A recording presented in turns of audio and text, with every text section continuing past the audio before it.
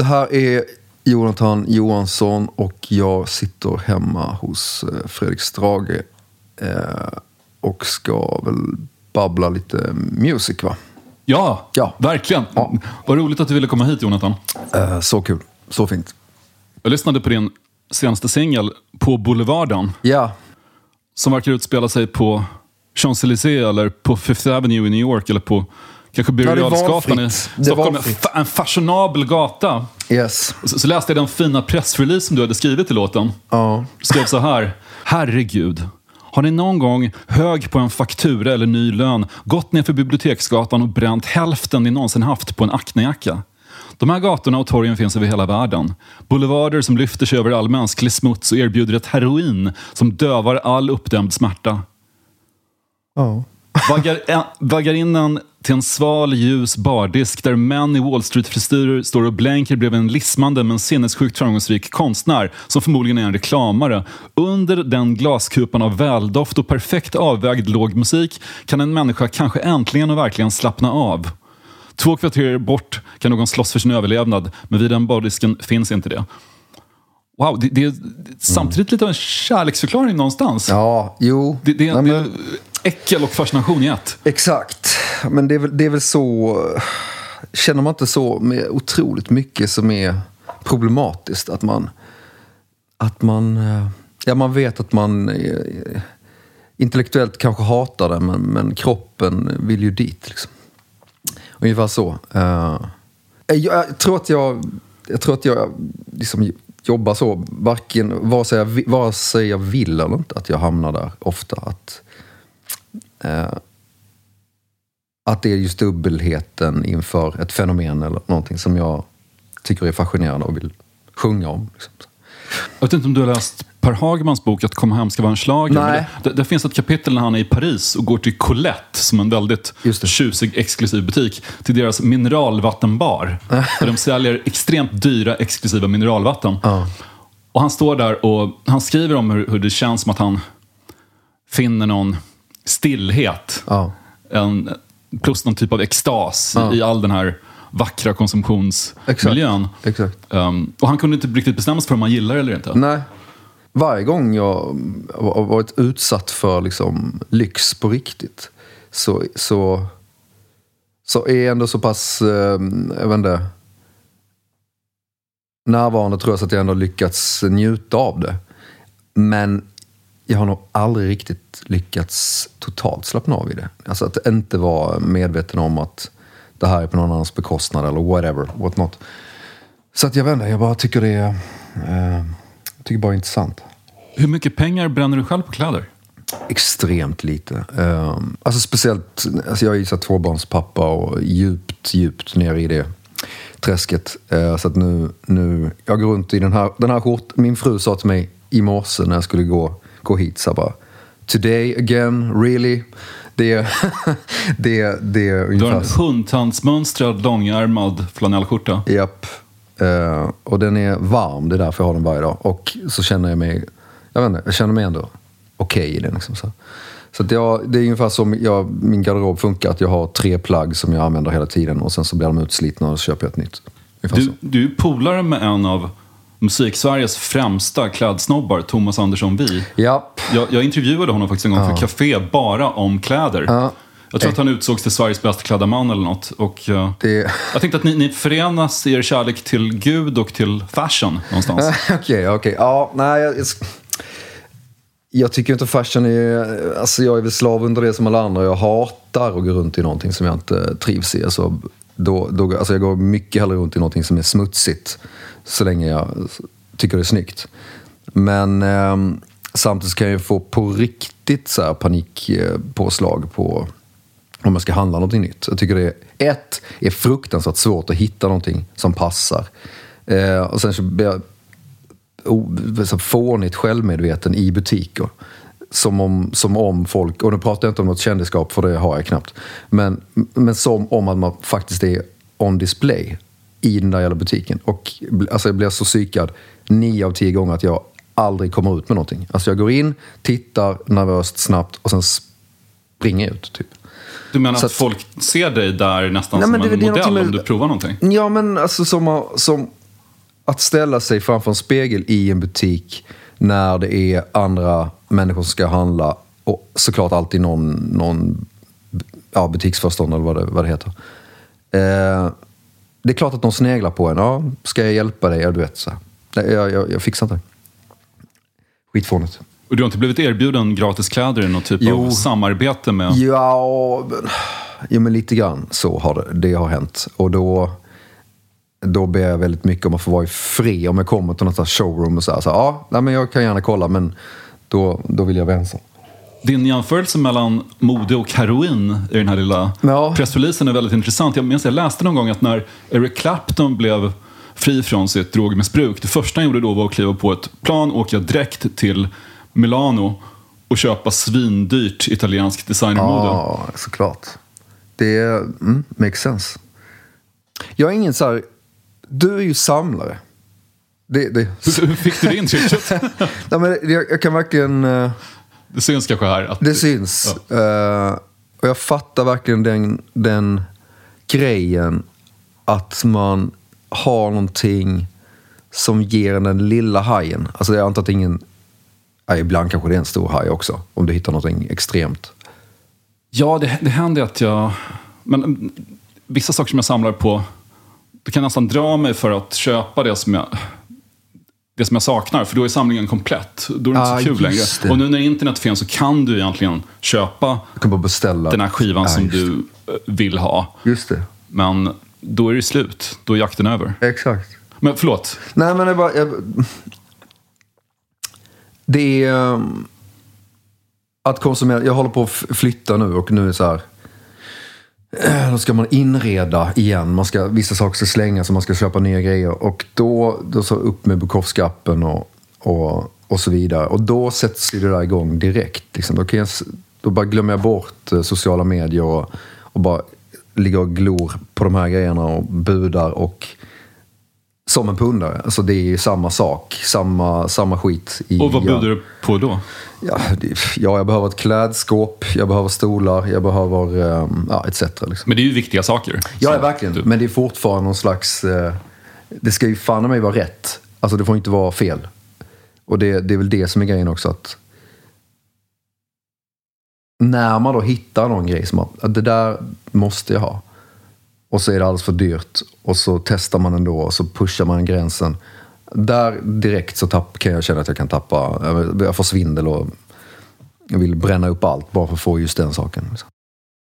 I en låt på din nya skiva, en låt som heter Hur det blöder mina barn, så citerar du Nina Björk som kallade svenska folkets intresse för heminredning och design för skitdrömmar.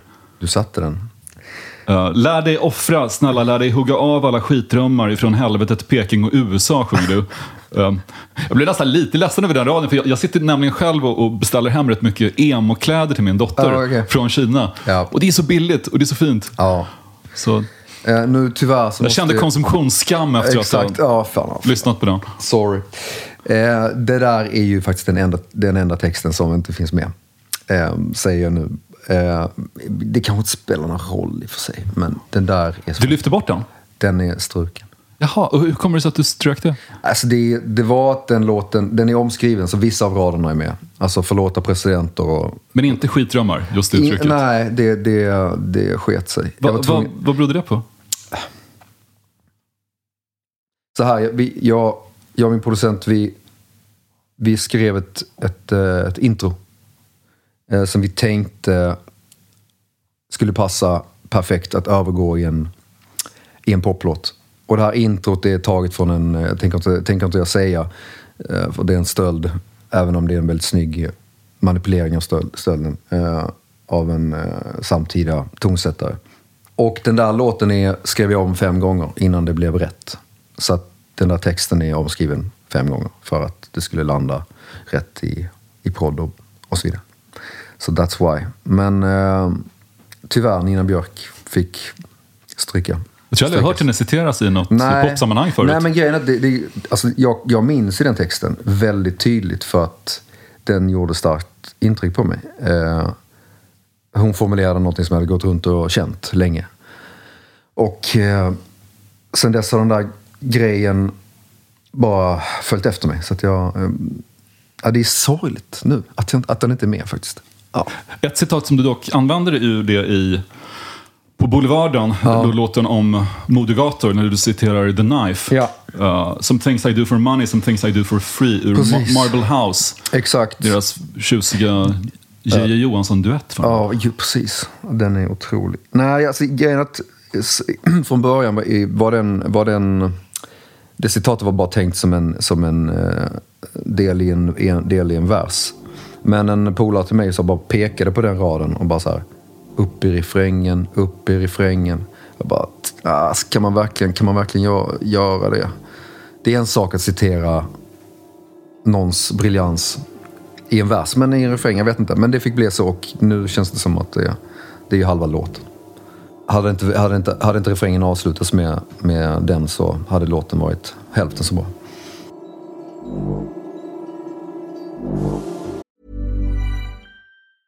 A lot can happen in 3 years, like a chatbot may be your new best friend. But what won't change? Needing health insurance. United Healthcare Tri-Term Medical Plans, underwritten by Golden Rule Insurance Company, offer flexible, budget-friendly coverage that lasts nearly 3 years in some states. Learn more at uh1.com. Ryan Reynolds here from Mint Mobile. With the price of just about everything going up during inflation, we thought we'd bring our prices down. So to help us, we brought in a reverse auctioneer, which is apparently a thing. Mint Mobile Unlimited Premium Wireless. How to get 30, 30, bit to get 30, bit to get 20, 20, 20, bit to get 20, 20, bit to get 15, 15, 15, 15, just $15 a month? Sold! Give it a try at mintmobile.com/switch. $45 up front for 3 months plus taxes and fees. Promo rate for new customers for limited time. Unlimited more than 40 gigabytes per month. Slows full terms at mintmobile.com.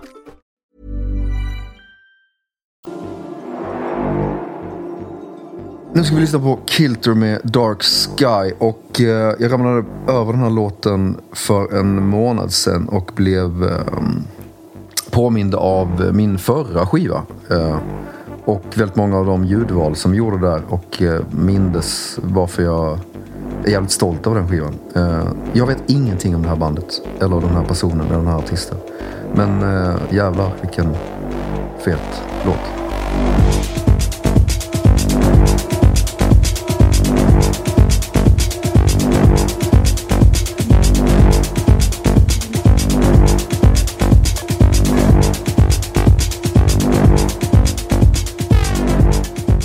En brittisk technoduo. Okej. Dark Sky. Jag hade inte koll på dem. Nej. Alls. Nej. Men jag lyssnade inte bara på den här, utan faktiskt på nästan alla deras låtar häromdagen. Wow. Jag gick ute på stan och pumpade det här hårt i hörlurarna. Och fantastisk var ute och gå musik. Basen, den här... Nej, men det är helt... Det finns, alltså, vad heter Murphy, alltså han LCD Sound System. James Murphy. Det är väldigt många syntar som han använder som återgår i det här. Som, jag bara har en jävla... jag är bara otroligt svag för det. Det är ju väldigt så söndrigt och trasiga ljud, men ändå hi-fi. Jag älskar det.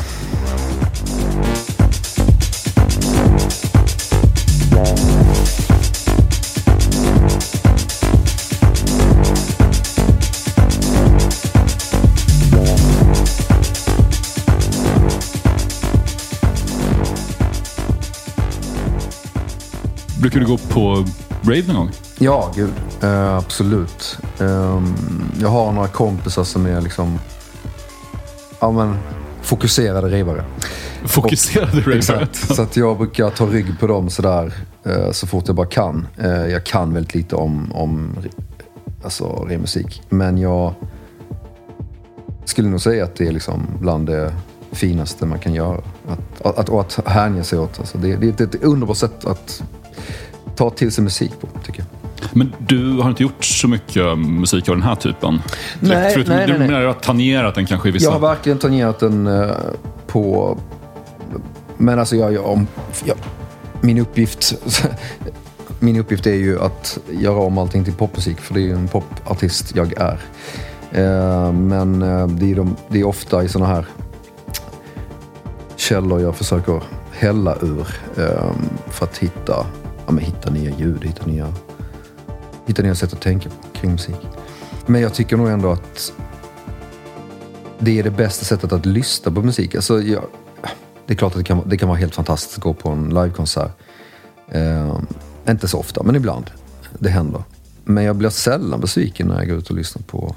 Alltså när jag går på rave.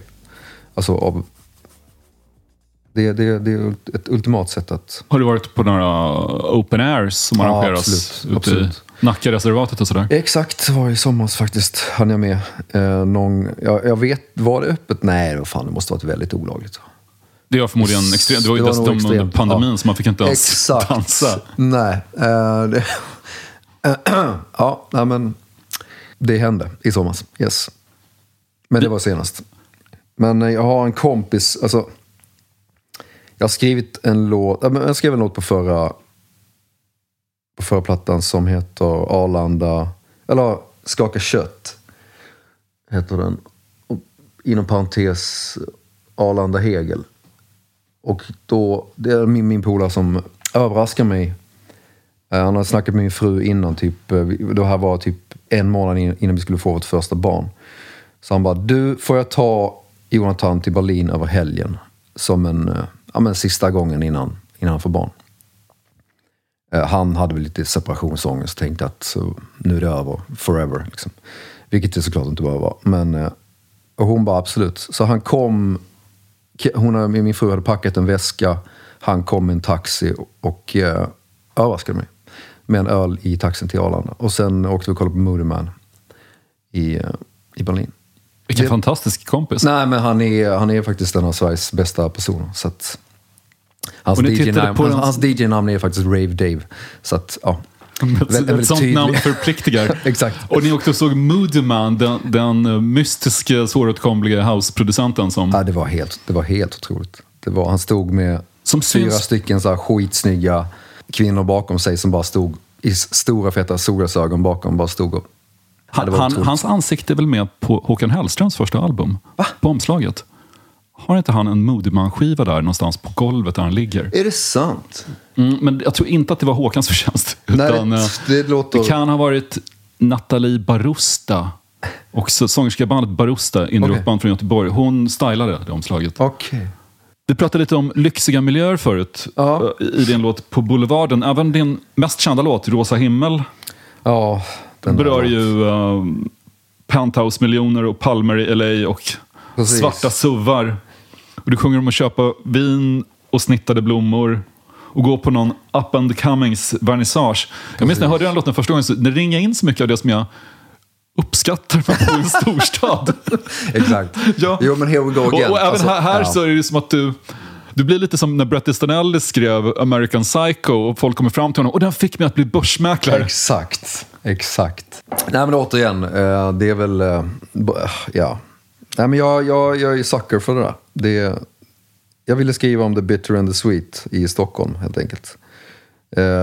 Och samtidigt ge en känga till alla mina kollegor som drog till LA och skickade störiga selfies vid poolkanter där de satt med sina laptops och gjorde inte världens bästa musik, men det är djupt ironiskt att du gör en låt som kritiserar framgångshetsen och får din största hit någonsin. Det är väldigt, vad ska man säga? Det är som det är. Den här låten är som att den har lossnat från mig. Jag kan ha liksom ingen relation till den längre. Jag spelar faktiskt den på senaste turnén, men dekonstruerar den till nästintill, det var väl typ omöjligt att känna igen knappt. För att försöka hitta in i den igen, men den är ju inte min längre. Hur kändes det när du hörde den i Störst av allt? Netflix-serien om överklassungdomar. Det var... det var fruktansvärt, som jag minns det. Fruktansvärt? Jag tyckte det var... Alltså för att de spelade ju 3 versioner och den första versionen de spelade, det var någon slags klubbversion av den då. Så att de hade gjort om den till en liksom poplåt, fast klubb-poplåt. Och det lät inte som Moody Man? Det lät verkligen inte som Moody Man. Och sen så var det då de här 2 tjejerna som sjöng med i texten. Och för mig var det bara, alltså det snurrade så. Det var svindelkänslor på högsta nivå. Så att min första reaktion var total skamkudde. Och sen så kom min version i någon lite mer soft scen. Men sen när Mollys version kom, som faktiskt var i en stark scen, då fattade jag att okej, jag fattar hur jag har tänkt. Då kunde jag respektera det. Men min första reaktion var problematisk. Och sen sjöng hon den i en klimatdemonstration. Precis, Gretas stora... Hon hade någon fett manifestation på Kungsträdgården. Jag var inte där, men som jag förstod så var det... Sjöng alla med? Det är jättekonstigt. Jag hörde någonting om att himlen kan bli rosa rent bokstavligt talat av föroreningar. Att man kan göra en sån koppling. Jag vet inte om de hade tänkt så långt, men det var någon som hade varit där som skrev en artikel om just det. Att när de sjöng Rosa himmel så påminde hon, eller hen, vem det nu var som skrev den här artikeln, om att rosa himlar typ inte existerar. Eller just den här intensiva rosa existerar egentligen mest i städer på grund av luftföroreningar. Och därför LA är så vackert. Ja, I guess.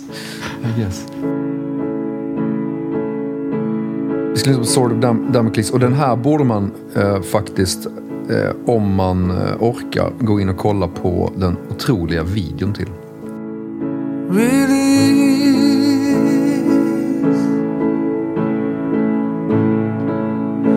The sword of Damocles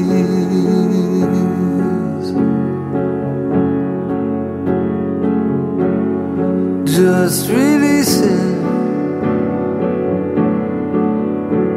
to the authorities.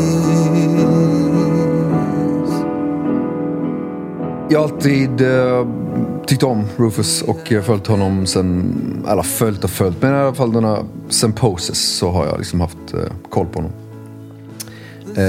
Tycker att han är, jag tycker att han är ett geni, rakt upp och ner. Men liksom har haft ett ganska kyligt förhållande till honom de senaste åren. Tycker inte, alltså saken han släppte har jag inte varit så intresserad av. Men så släppte han den här under djupaste Trump-eran. Tillsammans med en video som förklarar då. Sword of Damocles är alltså en antik berättelse om en kung som jag tror att han, om jag nu minns jag säkert fel, men han ger liksom bort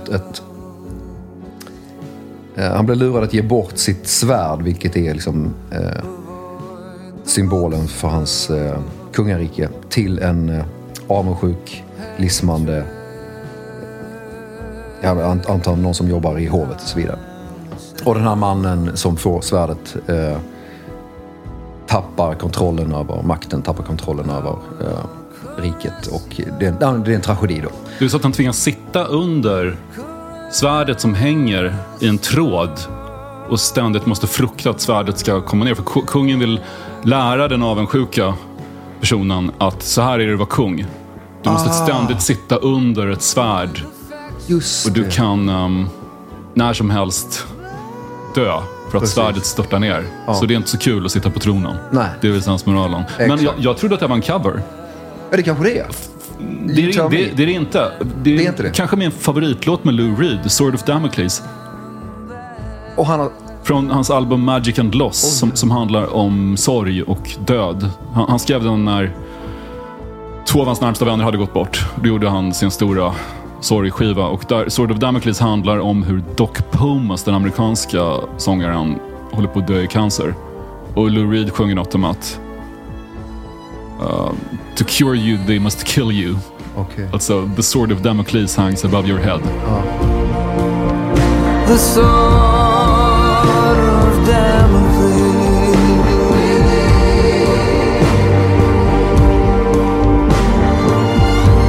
just release it. I'm begging you on my knees.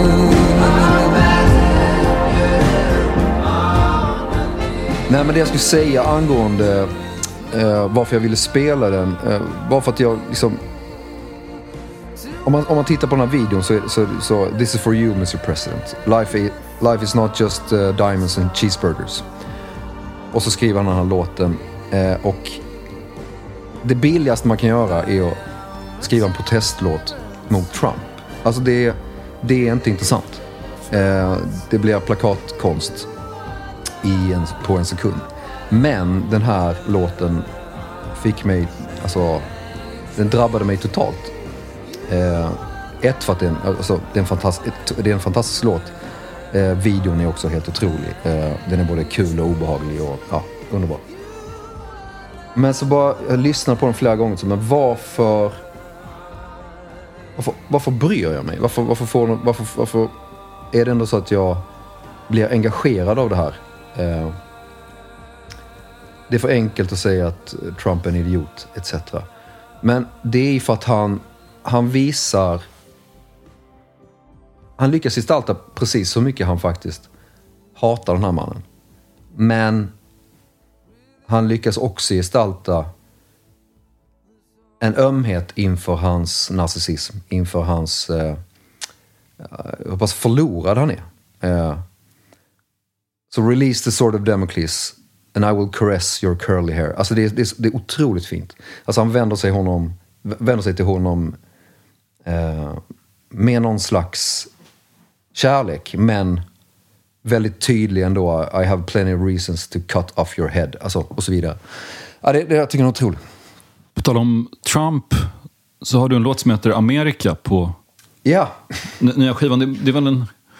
Och återigen en sågning och en hyllning av den amerikanska drömmen. Here we go. Men det allra finaste i den, eller sötaste tyckte jag, var att du nämner din gammelmormor som emigrerade från Vetlanda. Och du sjunger: hon lämnade åkern precis innan jul. Det var inte för svälten, hon ville ha kul. Precis.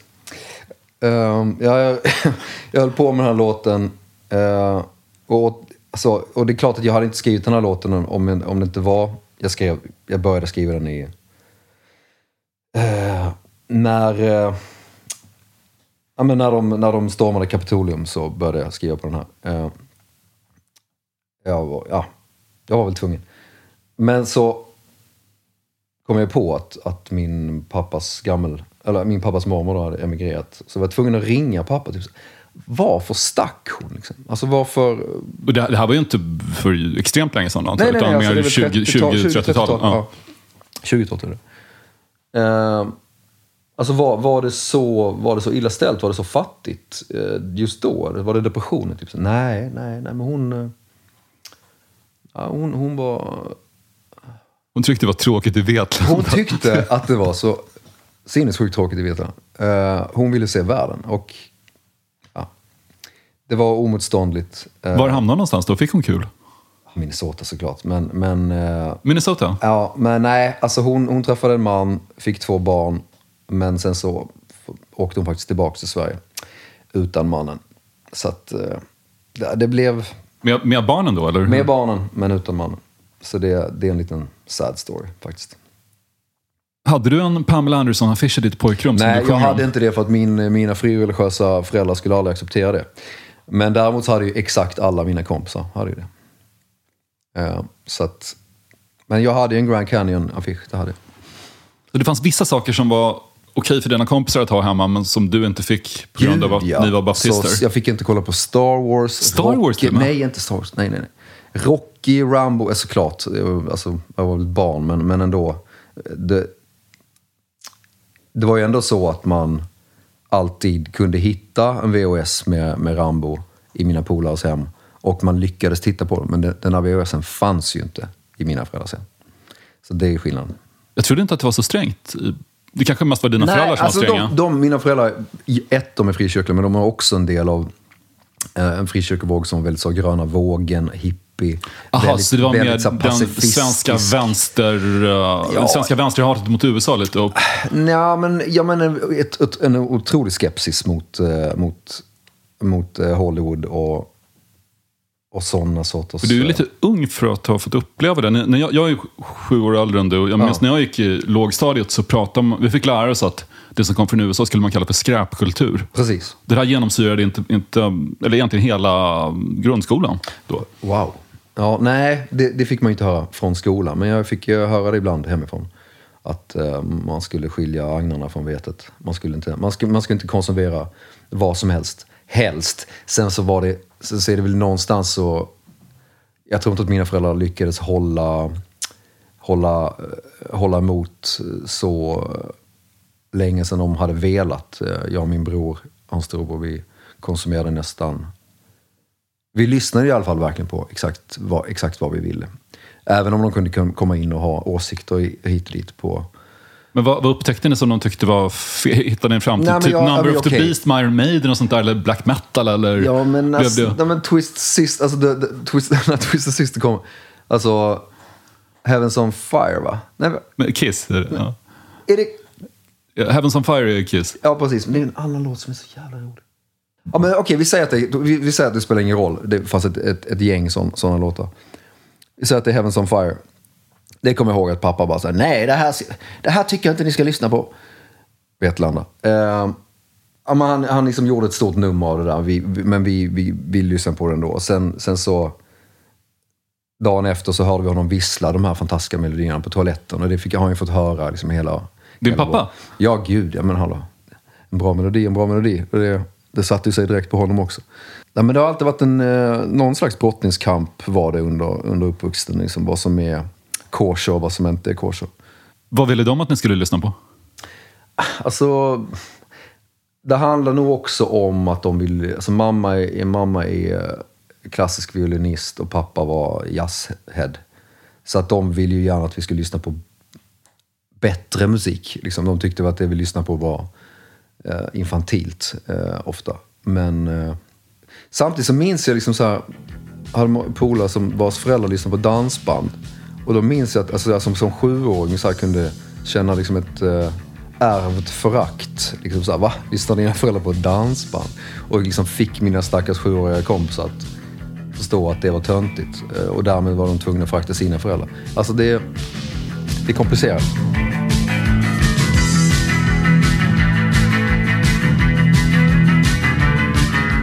Nu ska vi lyssna på Primary med The Cure.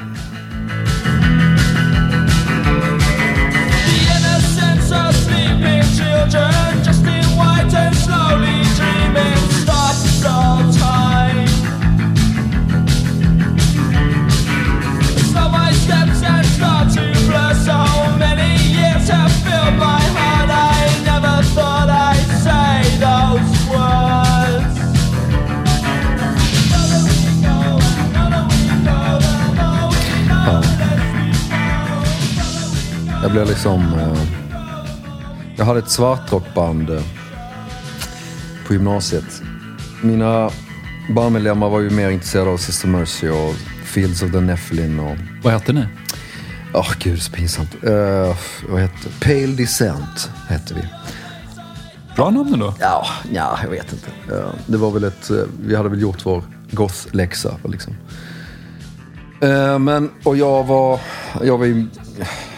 Jag lyssnade typ nästan uteslutande på Cure under den här perioden. Och speciellt så här Pornography och Faith, de tidiga grejerna. De riktigt ångestladdade grejerna tyckte jag var bäst. Men just den här, jag satt på en balkong i somras med en vän nere i Alcamo på Sicilien, och vi kollade på, det finns The Cure-dokumentärer på YouTube som är rätt fantastiska. Vad heter de? Det vet väl du säkert. Alltså de här som är, jag tror det är 4 långa delar där de går från början till typ fram till Friday I'm in Love och sånt där. Och liksom blev helt knäckt över hur snygga de är. Hur vältaliga de är. Alltså smarta, intelligenta, belästa. Och alltså vilken så... De håller sån jävla linje. Det är så djupt imponerande.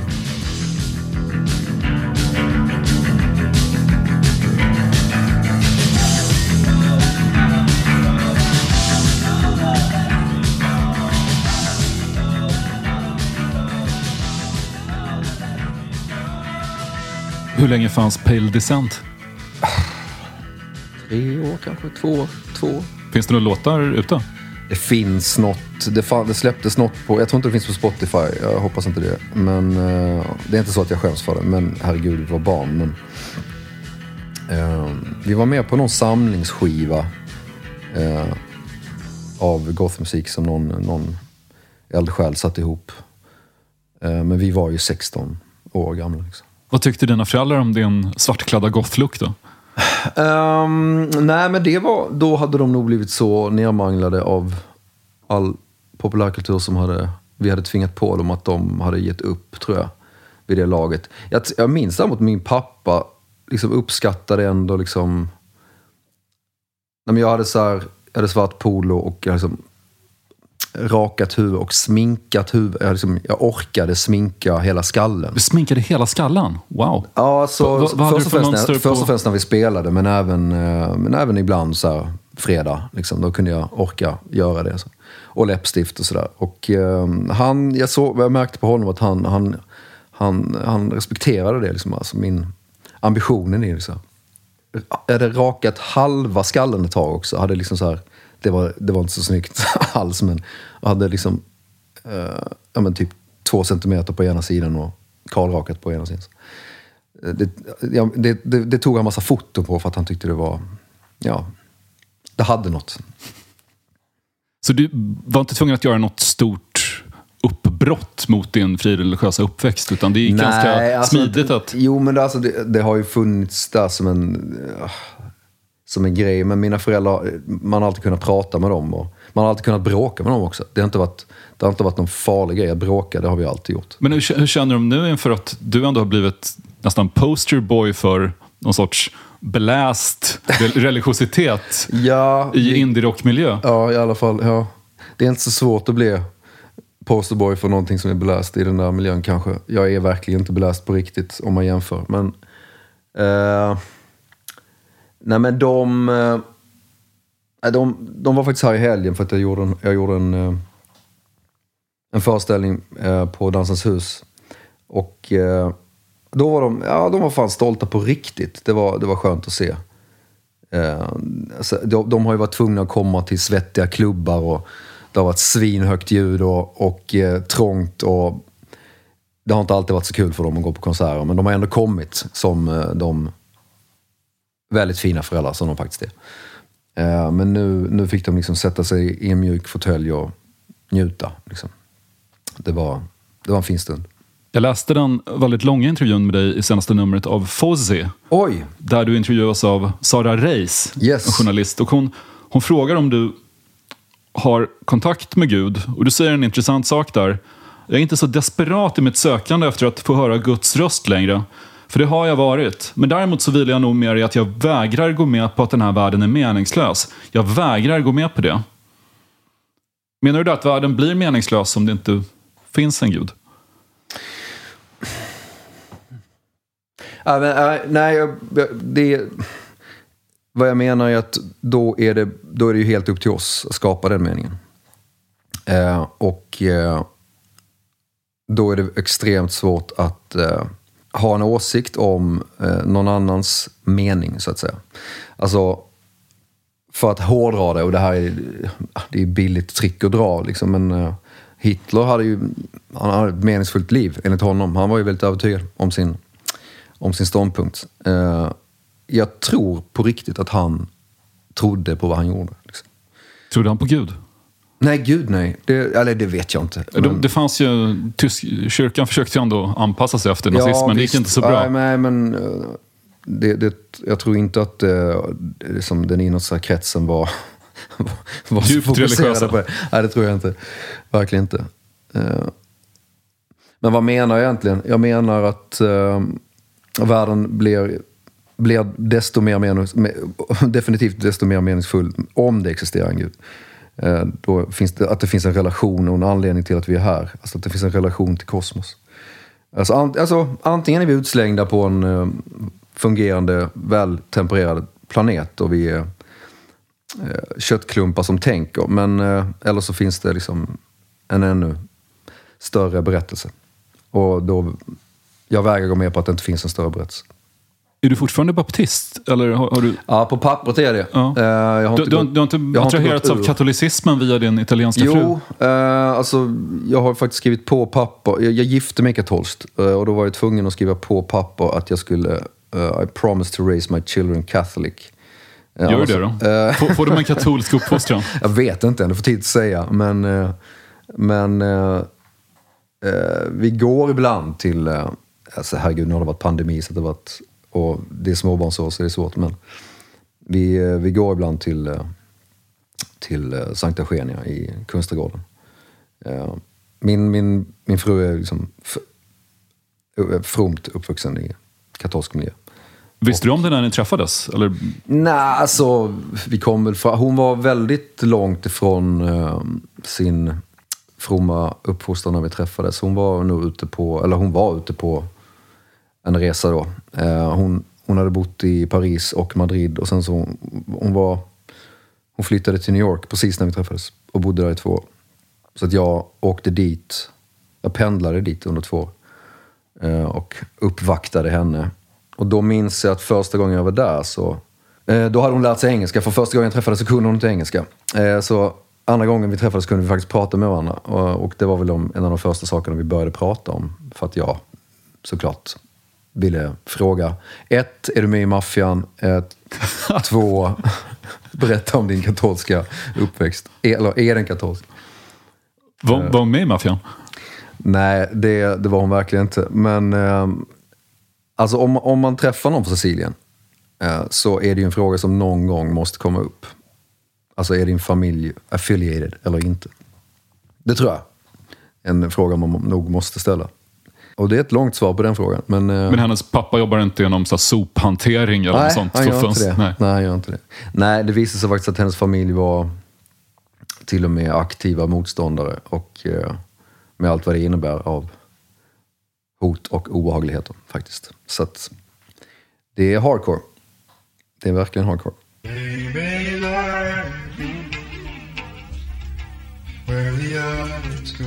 Det här är alltså 30 Hours med Kanye West.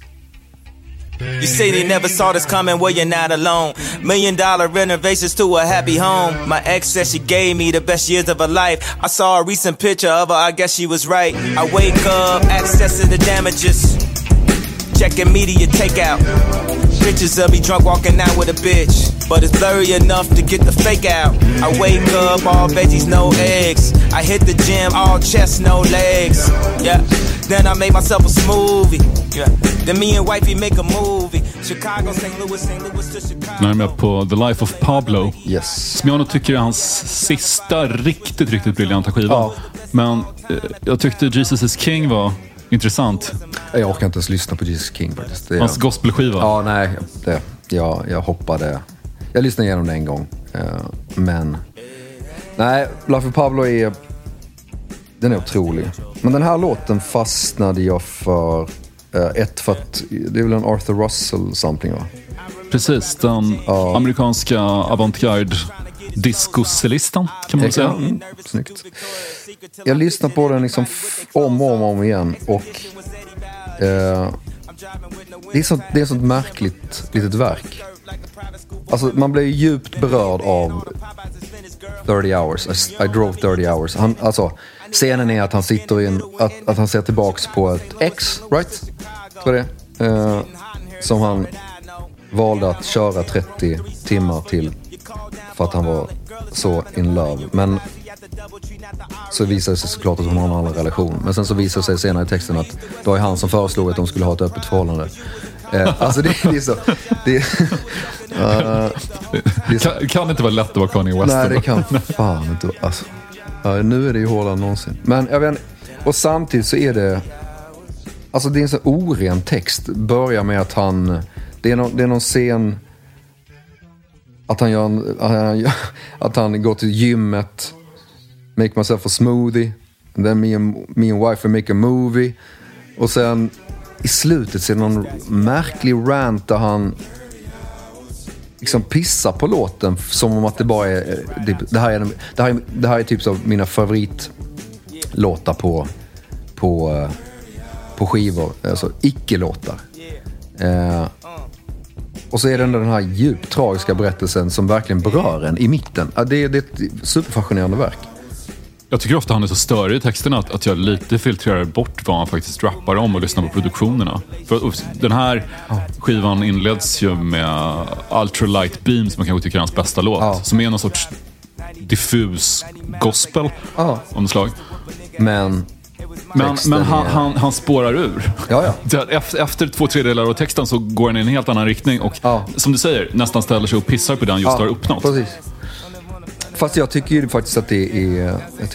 Jag förstår vad du menar, att man bara vill lyssna på låten. För att produktionerna är så fantastiska. Men om man orkar lyssna på hans texter så är det liksom... Det är fortfarande... Även om man pissar på det så pissar han på det väldigt ofta ganska briljant. Och på ett sätt som är så här mot alla regler. Och jag tycker bara att han är vår tids största konstnär. Så att, ja. Check it out, this the bonus track, this the bonus. 30 hours. My favorite albums just have like bonus joints like this. That's why they kick it off like this. Yeah. Just did that Madison Square Garden. 30 hours. Had to put the flies nigga on this shit. Hey, the pyramid shall rise. Hey, I'm Ryan Reynolds. At Mint Mobile, we like to do the opposite of what Big Wireless does. They charge you a lot, we charge you a little. So naturally, when they announced they'd be raising their prices due to inflation, we decided to deflate our prices due to not hating you. That's right. We're cutting the price of Mint Unlimited from $30 a month to just $15 a month. Give it a try at mintmobile.com/switch. $45 up front for 3 months plus taxes and fees. Promo rate for new customers for limited time. Unlimited more than 40 gigabytes per month slows. Full terms at mintmobile.com.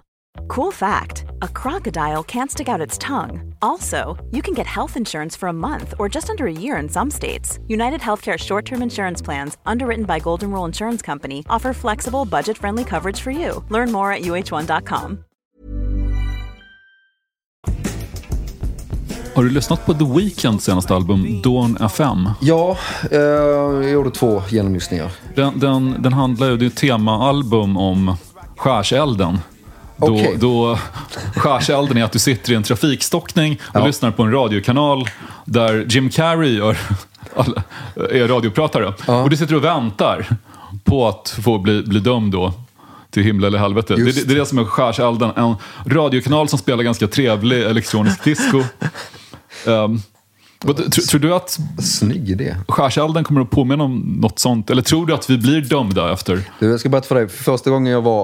Första gången när vi bestämde oss för att alltså min fru, på tal om det jag pratade om innan, att hon var inne i en djup religiös kris när hon bodde i New York. Men så var det jag då som började babbla om att nej men herregud, alltså, livet är för meningslöst för att inte levas i något slags ljus.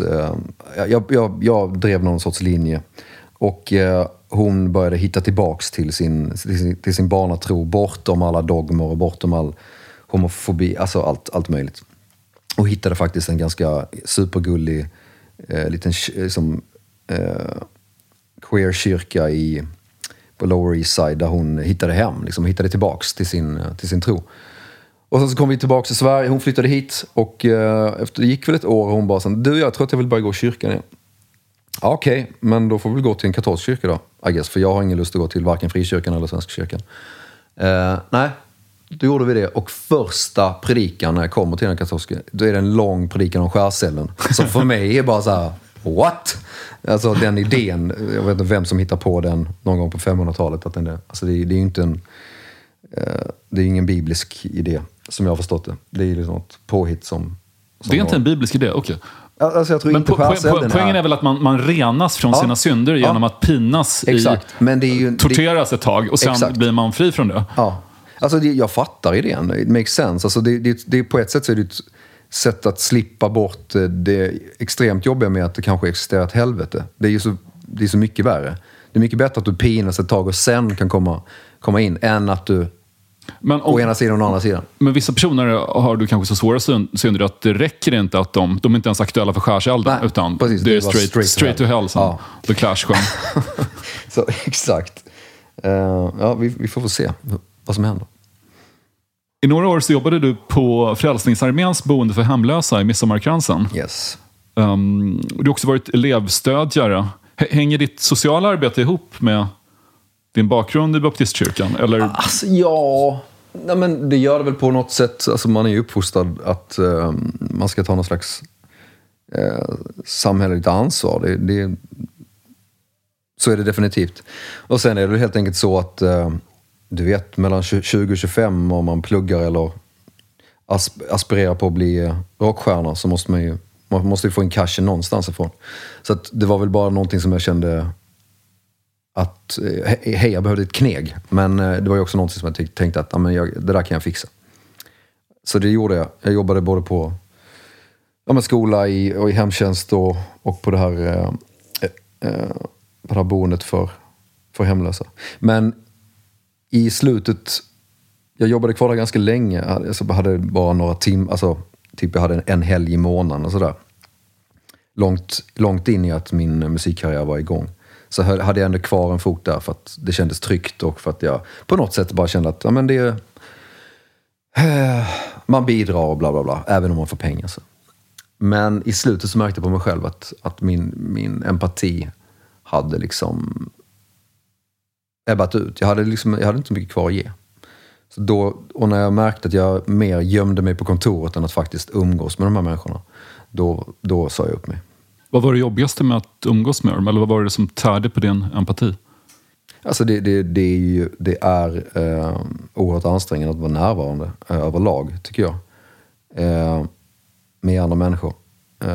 Och när människorna är faktiskt otroligt långt ifrån det och brottas med problem som är väldigt långt bortom ens egen normala horisont, så krävs det mer av en som människa. Sen är det ju också så att missbrukare, det är väldigt mycket löften, va? Som väldigt sällan hålls. Och jag märkte på mig själv att till skillnad från vissa andra som jobbade där, att de slutade liksom aldrig tro på de här människorna. Men min inre cyniker är för stor liksom. Så att nej. Men jag tyckte det är ett av de mognare besluten jag gjort i mitt liv, att säga, men det är bättre att någon annan jobbar här än jag gör. My visionary is a vision. I watch her dancing by the window and it rips my flesh to ribbons. Det här är Kate Tempest och Firesmoke. Vilka är det? Jag har inte kollat. Jag har sett. Jag vet vad, det här är en av låtarna som jag faktiskt återigen ville kolla med dig. Tell me all about it. Jag vill veta. We move like we were born to move. The night is teeth and pistons. And there is something in this tenderness that makes me want to live. Firesmoke. Kände inte till Kate Tempest. Hon är tydligen en brittisk spoken word-poet.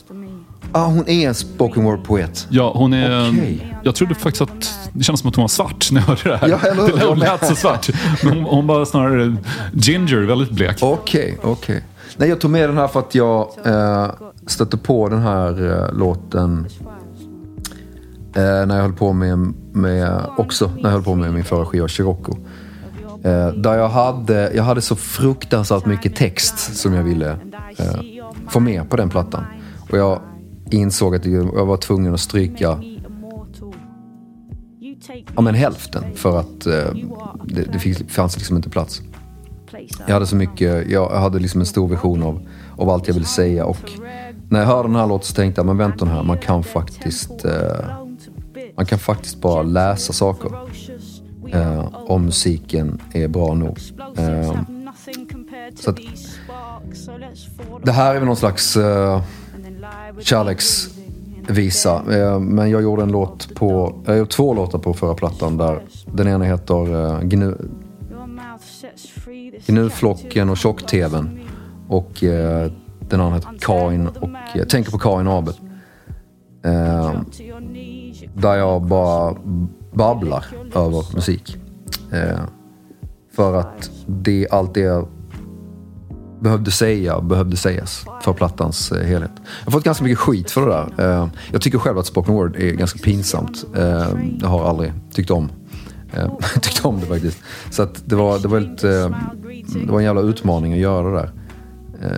Menar folk att du förhäver dig själv när att du låtsas vara poet eller något då? Ja, men typ, jag bara märkte både i recensioner och i mötet med olika liksom, hippa polare man har, att de bara okej, du gör den grejen. Och då lät de exakt så. Ja, men typ. Snygg stockholmska där. Eller hur, tack. Men jag kände ju det själv när jag gjorde det. Att typ, okej, nu, det här är djupt vatten alltså. Det här är riktigt djupt vatten. Men I don't give a fuck. Det måste vara med. Och det var en lösning. Och nu, jag lyssnade faktiskt igenom den här plattan för någon vecka sedan. Och bara, när de där grejerna kom, bara så här, vad är problemet? Stopp.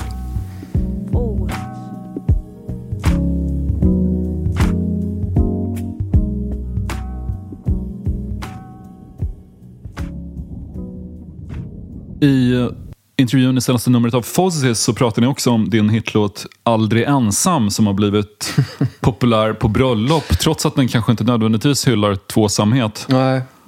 Den är bara så vacker att det känns som om den gör det. Ja, något är det med den.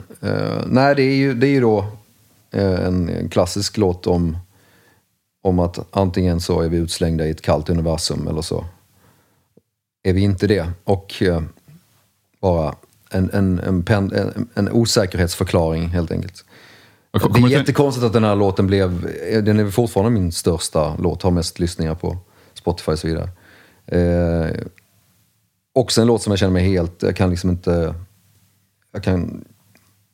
jag spelar den ibland, jag känner mig, jag har väldigt svårt att referera eller koppla mig skilt till. Och det är väldigt mycket av just den anledningen att så många andra människor säger att den betyder så mycket för dem. Och att de har så fria tolkningar för vad den betyder för dem. Så att jag bara känner att it's not mine anymore. Jag vet inte. Jag kommer att tänka på U2's One. När Bono fick höra hur ofta One spelas på bröllop så sa han, är ni galna? Den handlar om att göra slut. Ni kan inte gifta er till den här låten. Exakt. Han skrev väl den till gitarristen för att han skulle gå igenom skilsmässa, eller hur? Jag minns faktiskt inte. Ja, jag tror det är så. Ja. Vi har kommit fram till några lyssnarfrågor. Okej. Och det är inte vilka lyssnare som helst utan de väldigt snälla lyssnare som stöttar den här podden via Patreon och ser till att den kan fortsätta. Yes. Så här skriver Lisa Börjegren. Jonathan, brukar du kolla på Melodifestivalen? Du kanske har barn som vill kolla. Vilken summa skulle du behöva för att delta och tävla med ett eget bidrag? Jag har inte kollat på Melodifestivalen sedan jag var barn. Alltså, inte en sekund. Så jag vet knappt vad det är för någonting längre. Men jag vet ju bara att det är bara... Varje gång man ska släppa en skiva så måste man släppa den mellan Så mycket bättre och Melodifestivalen. Och absolut innan eller efter jullåtarna. Det är som de tre... Det finns 3 fiender som man hela tiden måste liksom parera sig emellan. Så. Hur mycket skulle jag... Alltså väldigt mycket pengar, tror jag. Och vad är väldigt mycket pengar för det? Ja, miljoner. Många miljoner skulle det vara. Fast å andra sidan så har jag förstått att det är väl typ helt vanlig popmusik som spelas där nu för tiden. Nästan bara, eller? Det är sant att det har blivit poppigare de senaste 2 decennierna. Precis. Men den andra fienden då som du beskriver Så mycket bättre. De måste ha hört av sig. Ja, flera gånger. Och arvodet där ligger väl närmare uppåt miljonen om man är bra på att förhandla. Ja, om man är bra på att förhandla, precis. Ja, fast det är ju, det handlar ju, Så mycket bättre handlar ju mer om att man kan, alltså har man sagt ja till det, då kan man ringa sin bokare och säga boka 3 gånger så mycket som i vanliga fall. Och det är det som är den stora vinsten på att vara med i det här programmet. Så jag tänker inte stänga några dörrar alls för det. Men jag har sagt nej några gånger. Har gjort. Så här skriver Kristoffer Reichenberg. Jag såg precis Moln på Dansens hus. Jag tycker det var en otrolig föreställning. Jag kan se ett släktskap i Karin Boyes och Jonathans texter och undrar, hur var det att tonsätta och ta sig an någon annans texter? Vet från tidigare att du inte gillar att prata om innehållet i låtar. Var det en befrielse att jobba med Boyes texter eller extra svårt att angripa just en sådan hyllad poet? Wow. Matnyttig fråga. Det var många frågor än, eller hur? Ja, det var flera frågor. Hur var det att tonsättet ta sig an någon annans texter? Om vi börjar med den då. Nej, men, vi fick den här förfrågan du vet, några månader in i pandemin. Och jag hade precis gjort klart den här skivan och var liksom tömd på mig själv. Så att det kom som en skänk från ovan. Det var inte mycket betalt och sådär, men det lät som ett svinroligt projekt. Och jag har gjort en del sådana här grejer innan. Jag har skrivit musik till andra, gjort andras plattor. Jag har varit med i olika så här, teateruppsättningar och gjort musik till det, etc. Och varje gång jag gör det så tycker jag det är fruktansvärt skönt. För att av just den stora anledningen att man får slippa sig själv. Och man kan använda sitt hantverk till att gestalta någon annans vision och så vidare. Så därför så tog jag mig an det här uppdraget liksom med stor lust och väldigt lite ängslan. Det är det som är så skönt när man inte jobbar med sig själv, för då har man liksom en helt annan jag vet inte. Herregud, jag håller precis klar med album 8. Hur intressant är jag egentligen? Liksom? Det är verkligen så jag tycker det var väldigt, väldigt skönt att gå in i hennes dikter. Och sen var det också liksom mitt stora uppdrag var att göra låtar av hennes poesi, men också att skriva om hennes texter. För att det var tvungen att skriva om dem till ett språk som ändå funkar här och nu. Så det var ju en utmaning och många timmars arbete, men ett väldigt lustfyllt arbete, ska jag säga. Undrar om hon hade gillat The Cure om hon hade växt upp på 80-talet. Hon känns lite som den typen av tjej. Ja, absolut. Eller hon och Stig Dagerman. De hade varit goths om de levt lite senare. Ja.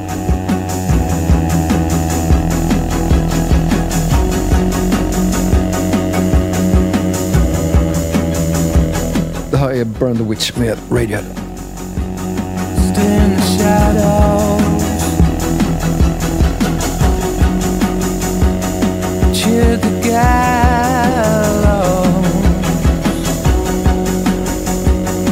This is a roundup. This is a low-flying panic attack. Sing a song on the jukebox that goes.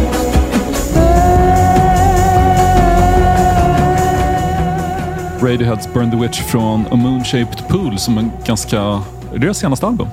Kan det vara, va? Den är inte så gammal, nej. Nej, jag ramlade över den här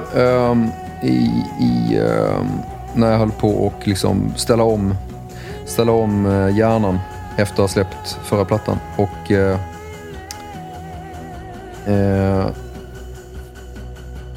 tänkte väldigt mycket på stråkarna, faktiskt.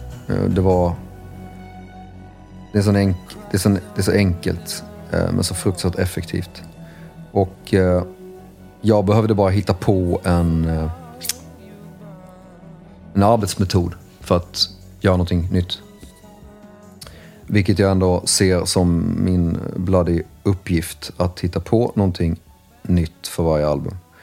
Så då började jag umgås med tanken att göra en platta på beats och stråkar.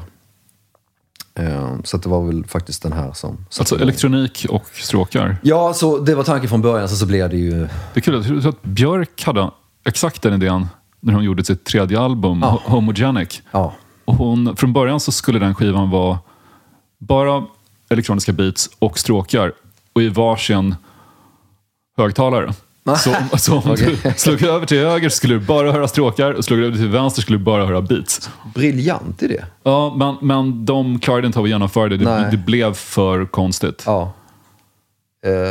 Det kan jag verkligen förstå. Men som idé var det ändå...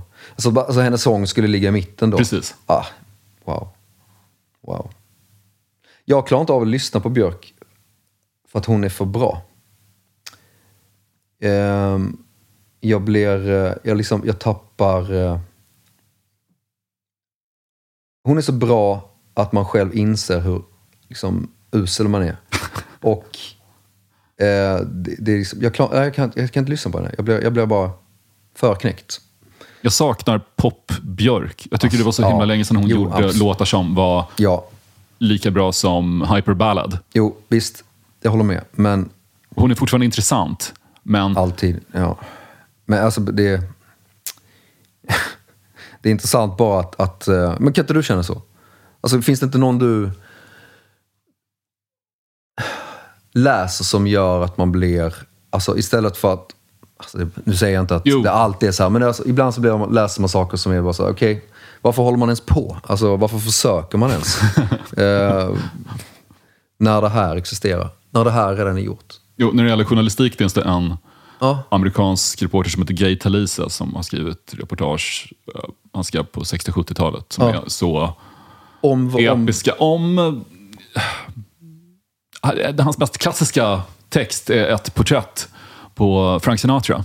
Jaha, okej. Ett reportage som heter Frank Sinatra's Got a Cold. Just det. Då han följer Frank Sinatra under några dagar. Och Frank Sinatra har en förkylning och kan inte prata med honom. Och han inser att vänta, den här intervjun går åt helvete för han kan inte säga något till mig. Och då skriver han istället om hur denna förkylning påverkar inte bara Frank Sinatra utan alla runt omkring honom. Så han skuggar honom. Men det är inga Frank Sinatra-citat i texten utan det är bara en fluga på väggen skildring av. Så den texten tycker jag är så bra. Och även Chris Heath, en brittisk journalist som skrev 2 böcker om Pet Shop Boys. Han följde med dem ut på turné.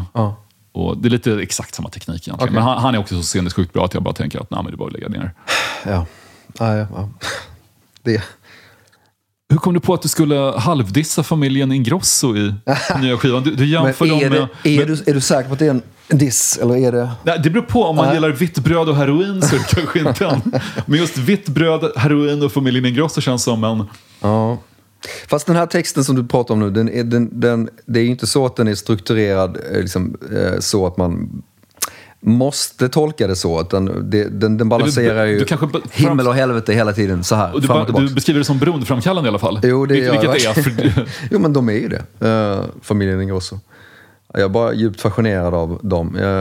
Jag har träffat Benjamin några gånger och det är ju världshistoriens trevligaste människa. Jag har aldrig träffat någon som är så trevlig. Eller hur? Och det är så genuint att det var någon kompis som tog bilder på oss när vi satt och pratade. Och jag sitter med ett sånt stort, fånigt leende. Liksom. Jag kan inte... Ja, men han har en smittande glädje också. Sen tycker jag också att hans attityd till kändisskap är så sympatisk. För många jag känner blir besvärade av att vara kända, att folk kommer fram. Och han sa så här, när han var här i podden. Det känns som att fylla år varje dag. Alltså vilken snubbe. Det är så gott. Det är inte självförtroende. Vad är det andra? Man brukar ju skilja på självförtroende och självbild. Han har sån djupt liksom, grundad självbild, I guess. I don't know. Han tyckte i och för sig att det var jobbigt när någon kom fram och han stod i en affär med en kompis och de skulle välja pasta. Och då säger Benjamin till kompisen att det här är jävligt god. Och så kommer fram med gubbe. Du, ursäkta, vad sa du precis nu? Benjamin Ingrosso. Vi tittar på dig på lördagarna är så mycket bättre. Du är så himla trevlig. Och så hör jag dig stå här i butiken och svära. Åh gud. Så kan du väl ändå inte hålla på. Och han säger förlåt, det var verkligen inte meningen. Det är priset för att vara älskad så. Tittar du fortfarande mycket på Sopranos?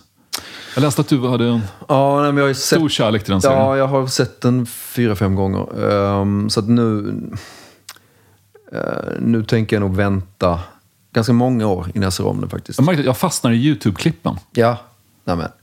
Jag tittar på dem om och om igen och så älskar jag kommentarfälten. För det är, av alla kommentarfält på YouTube så är de absolut mest välskrivna om Sopranos. De är så himla roliga och fyndiga. Tack för tipset, det ska jag verkligen kolla in. Ja, men super, för det är lätt att fastna i det. Och det är alltid, vissa saker återkommer. De skämtar om... ofta är det citat från Goodfellas även. Ja. Om någon råkar ut för någonting så säger de alltid att well, he was a made man and bla bla bla wasn't. It was nothing we could do about it. We had to sit still and take it. Liksom att... jag senaste gången jag kollade på det var med min fru för att hon hade aldrig sett det. Och det var faktiskt, det liksom levlade upp förståelsen på en helt ny nivå, för hon kan ju alla sicilianska koder och många av de där koderna, de är så noggranna i manuset så att Till exempel så är det en scen när FBI kommer och crashar ett bröllop. Då är det bara en sekunds bild på en av fruarna som tar en bukett som står på bordet hon sitter på och bara stoppar in den under rocken innan alla bara flyr. Och då började min fru asgarva. Typ så. Okej, var det så kul? Typ så. No, it's so Sicilian. It's a thing you do.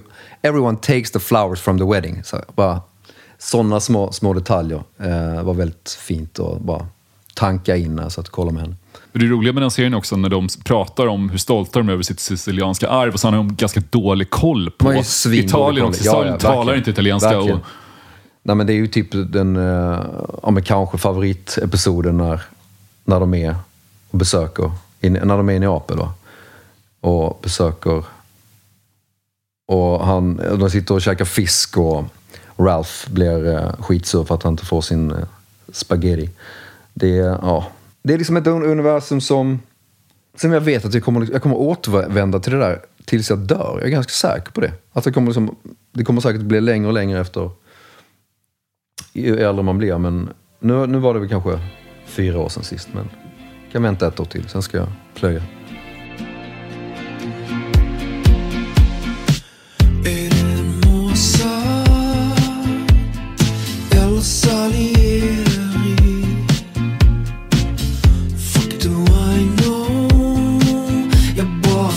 Jag måste på riktigt faktiskt dra vidare. Jag ska göra klart skivan. Så att det... Tack så himla mycket för att jag fick komma. Gör klart din skiva, Jonathan. Det var otroligt trevligt att höra det här. Verkligen. Tack så mycket.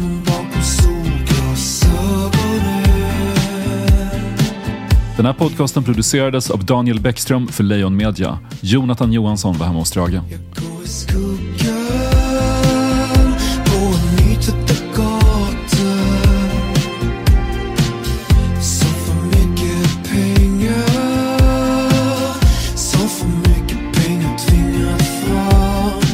Reptil och packas i kloakerna.